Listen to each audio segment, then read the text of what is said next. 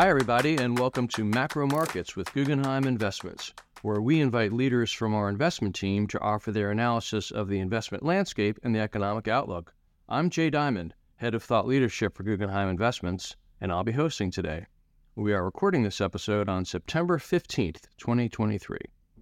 Joining us today on Macro Markets are four members of our Macroeconomic and Investment Research Group who contributed to our new publication, Quarterly Macro Themes. The Quarterly Macro Themes, or QMT as we call it, features research topics and areas of inquiry that go into the development of our macro and market outlook. You can find the new issue on our website at guggenheiminvestments.com/perspectives. It's also in the podcast show notes. So, without further delay, let me welcome the authors of this quarter's QMT, Matt Bush, Managing Director and U.S. Economist, Maria Giraldo, Managing Director and Investment Strategist, Chris Squilanti, Director and Investment Strategist, and Jerry Tsai, Vice President and Economist. Welcome, everyone, and thanks for taking the time to chat with us today. Thanks, Jay. Happy to be here. Okay, well, let's begin. Matt, our QMT begins with our macro outlook, and in this issue, it's titled Re-Accelerating U.S. Economy is Not a Sustainable Outcome, and it's tightly connected to our first theme, which is titled Factors Supporting the U.S. Economy's Resilience Are Set to Fade. So to begin, why don't you walk us through our current outlook?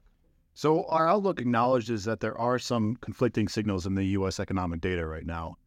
On the one hand, you have strong GDP growth numbers and some signs that consumer spending remains pretty resilient overall. But on the other hand, you have weakness across a number of labor market indicators and continued warning signs for some of the traditional leading indicators of a recession. So our view is that the economy is slowing and will continue to slow. But if we're wrong and the economy proves to be resilient or even re-accelerates, we think it's going to be short-lived because the Fed will need to step back in. The Fed has made it clear and recently been emphasizing that it's not enough just to see inflation readings come down. To be confident it will stay down over the medium term, they want to see weaker economic growth and a softer labor market. So in our view, the ultimate destination for the economy is really not up for debate. It's just a question of whether we're heading toward a downturn in the next few months or if it will take another couple of rate hikes from the Fed to get there. Thanks for that. Now, did you derive any meaningful insights from the CPI print we got this week? At a high level, the CPI numbers for August really just highlight the broad theme of disinflation is continuing. For the core CPI, we saw month-over-month inflation rise a bit, but the three-month rate fell to 2.4% on an annualized basis, which is the lowest since early 2021.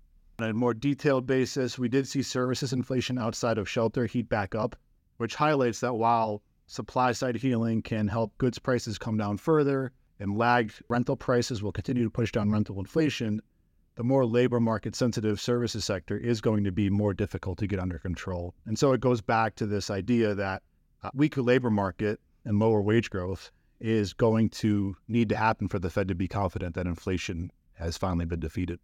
Now, Matt, you also contributed our first theme, which is a deeper dive into some of the tailwinds that have supported the U.S. economy over the last several quarters. What are these tailwinds, and how have they helped keep the U.S. economy afloat? We look at three big tailwinds that help explain why the economy has held up, even in the face of recession expectations earlier this year and aggressive rate hikes by the Fed. So the first of these tailwinds is lower inflation. We point out that headline CPI, which is what consumers actually experience, was 9% in the summer of 2022, with gas prices surging back then. But by June of 2023, that number had fallen to 3%, with outright declines in energy prices. So inflation is still a problem at 3%, but it's not nearly as much of a problem. And we think the easing of inflation pressure provided an important boost to consumer sentiment, and by extension, consumer spending as we saw real incomes increase. So that's been one tailwind for the economy. Another has been fiscal policy. We've seen the federal fiscal deficit go from 4% of GDP in mid-2022 to over 8% currently. That's a pretty massive expansion that's bigger than what we see in most recessions. Now, not all of that is straight up fiscal stimulus, but we do think that the larger deficit has helped support the private sector. And then the last tailwind is what's going on in the labor market. And what we've seen there is a unwind of distortions that built up during the pandemic. In 2021 and 2022, we saw a big jump in average hours worked per employee and we saw big backlogs of unfilled orders build up. So even as new business growth has cooled since then, businesses have been able to avoid layoffs, instead reducing the elevated hours worked by employees and by working down the backlogs that were previously built up. Now, these have been fairly persistent tailwinds. How long do you expect them to persist before they start to fade? Right, so the reason we lay these tailwinds out is because we think they're not going to last much longer, and that's going to have meaningful implications for the U.S. economy. Inflation can continue to come down, but 3% to 2% is much less of a boost than 9% to 3%, especially with energy prices now rising again, which consumers tend to be the most responsive to. On the deficit, we should see some narrowing there, with fiscal headwinds already emerging as we've seen a surge in student loan payments even before the official restart in October. And we should also see tax payments pick up as the delayed tax deadline in California draws nearer. And then on the labor market, we've now seen average hours fall toward the lows we saw in the last cycle, and business surveys show there's fewer backlogs to work through. And so there's growing signs of weakness in the labor market, from declining temporary help payrolls to more negative consumer views to the unemployed taking longer to find new jobs. So we think we're well past the peak of the stimulative effect from these tailwinds, and we have more headwinds on the horizon. So, Matt, pulling this all together, the macro outlook and this theme about the tailwinds fading, what's your thought on the possible recession timing? Yeah, so as these tailwinds fade, as the headwinds from tight monetary policy, tight credit conditions become more and more important, we see the most likely start date for a recession as of the first quarter of 2024. But I should also say we continue to see the recession as being relatively mild, given that a lot of the weakness has been spread out over time rather than occurring all in 1 or 2 quarters. Thank you for that, Matt. Now, let's move on to Maria. You wrote the theme called Corporate Savers Win Even as Bankruptcies Pick Up. So what are you observing in corporate bankruptcies right now? Where are they most concentrated? What are the drivers of distress? Things like that. Yes, so we're seeing that corporate bankruptcies are on the rise. Through the end of August, they actually outpaced the annual bankruptcy figures from 2021 and 2022. And it actually looks like we might be on track for annual volume comparable to 2020, which was a year that was most severely affected by the global pandemic. But depending on how things shape up for the rest of the year, we could actually see the highest volume in corporate bankruptcies since 2010. And I think we will, because in 2020, the remainder of the year after August benefited from several stimulus programs that helped interrupt the upward trajectory for bankruptcies. We don't really have that effect this year, and instead, we have the effect of borrowing costs remaining high. So what's happening on the corporate front is really years in the making.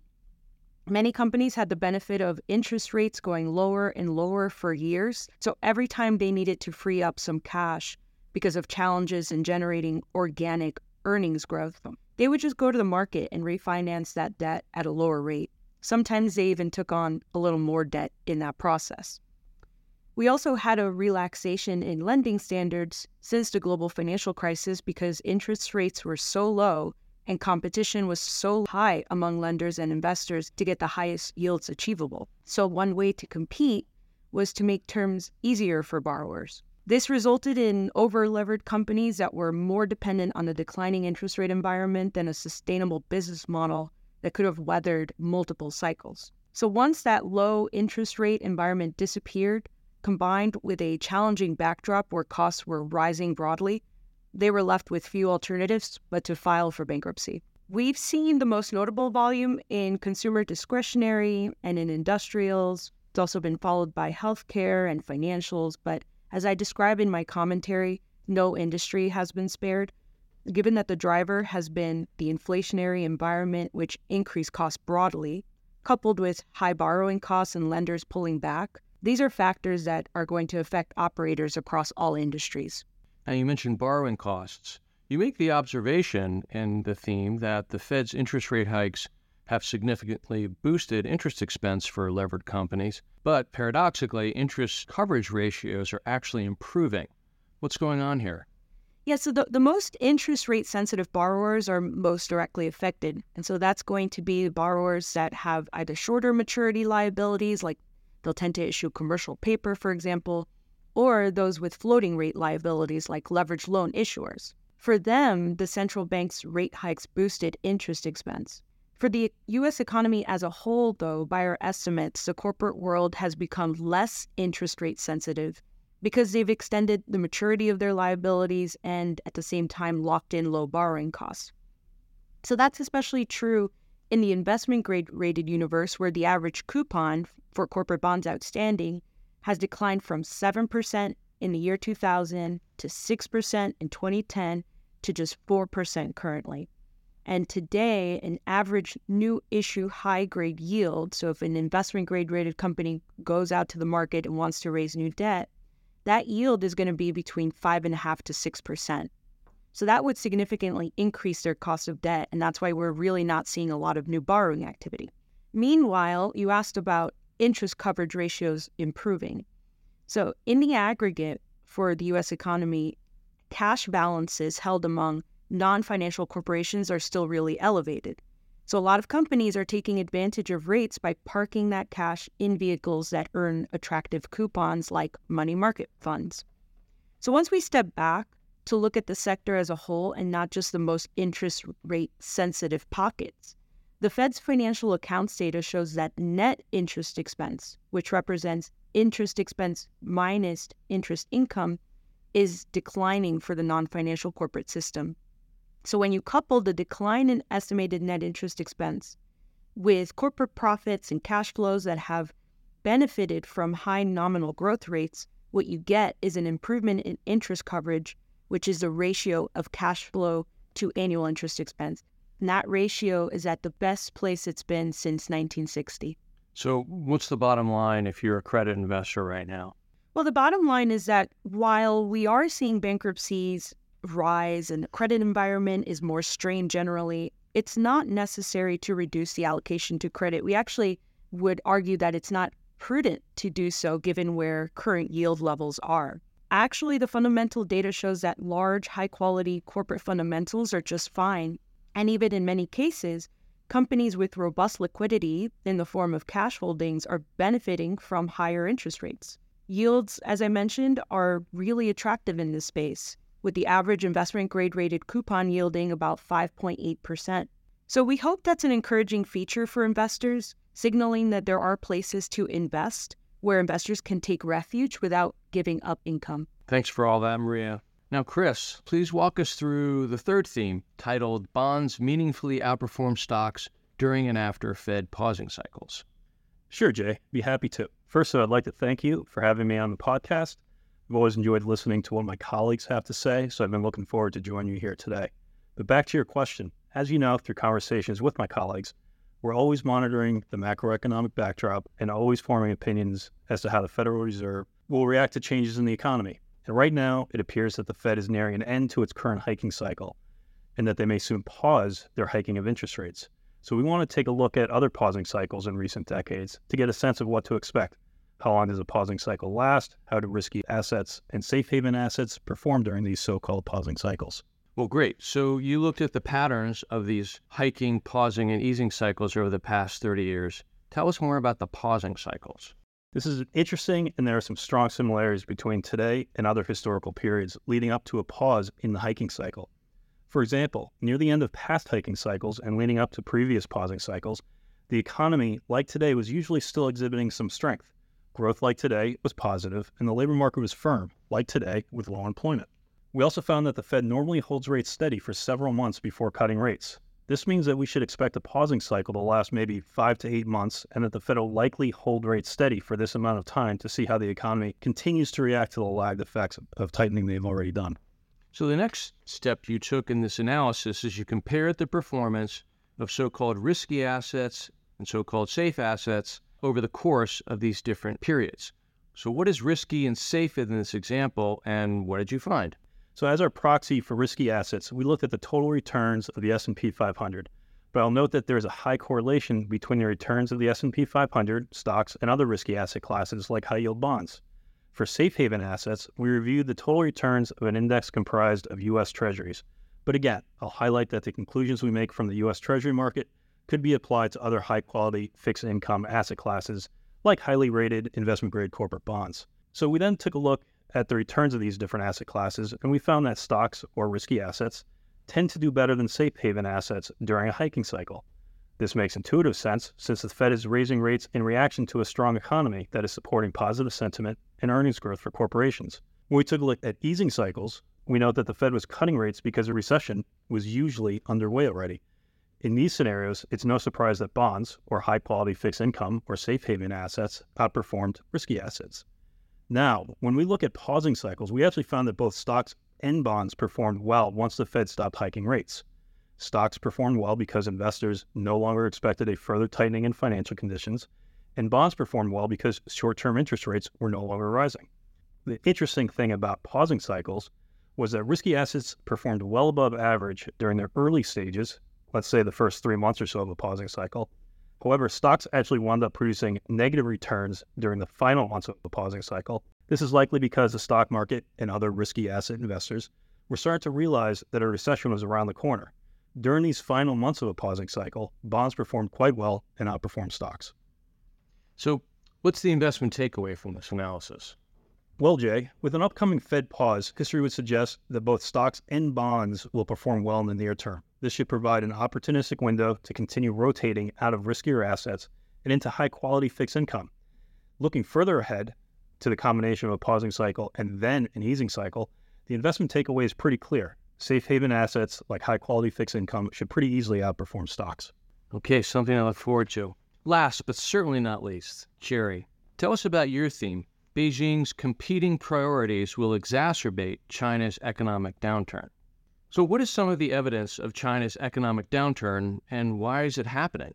So we've seen significant slowdowns in things like factory production, exports, and fixed asset investment. And among major economic indicators, property sector data look particularly bad. Real estate investment has fallen 7% on a year-over-year basis, and daily home sales in major cities have dropped to only 30% of what they used to be before the pandemic. And aside from housing, we have seen a slowdown in retail sales and services activity, which suggests that the last remaining engine of growth is running out as well.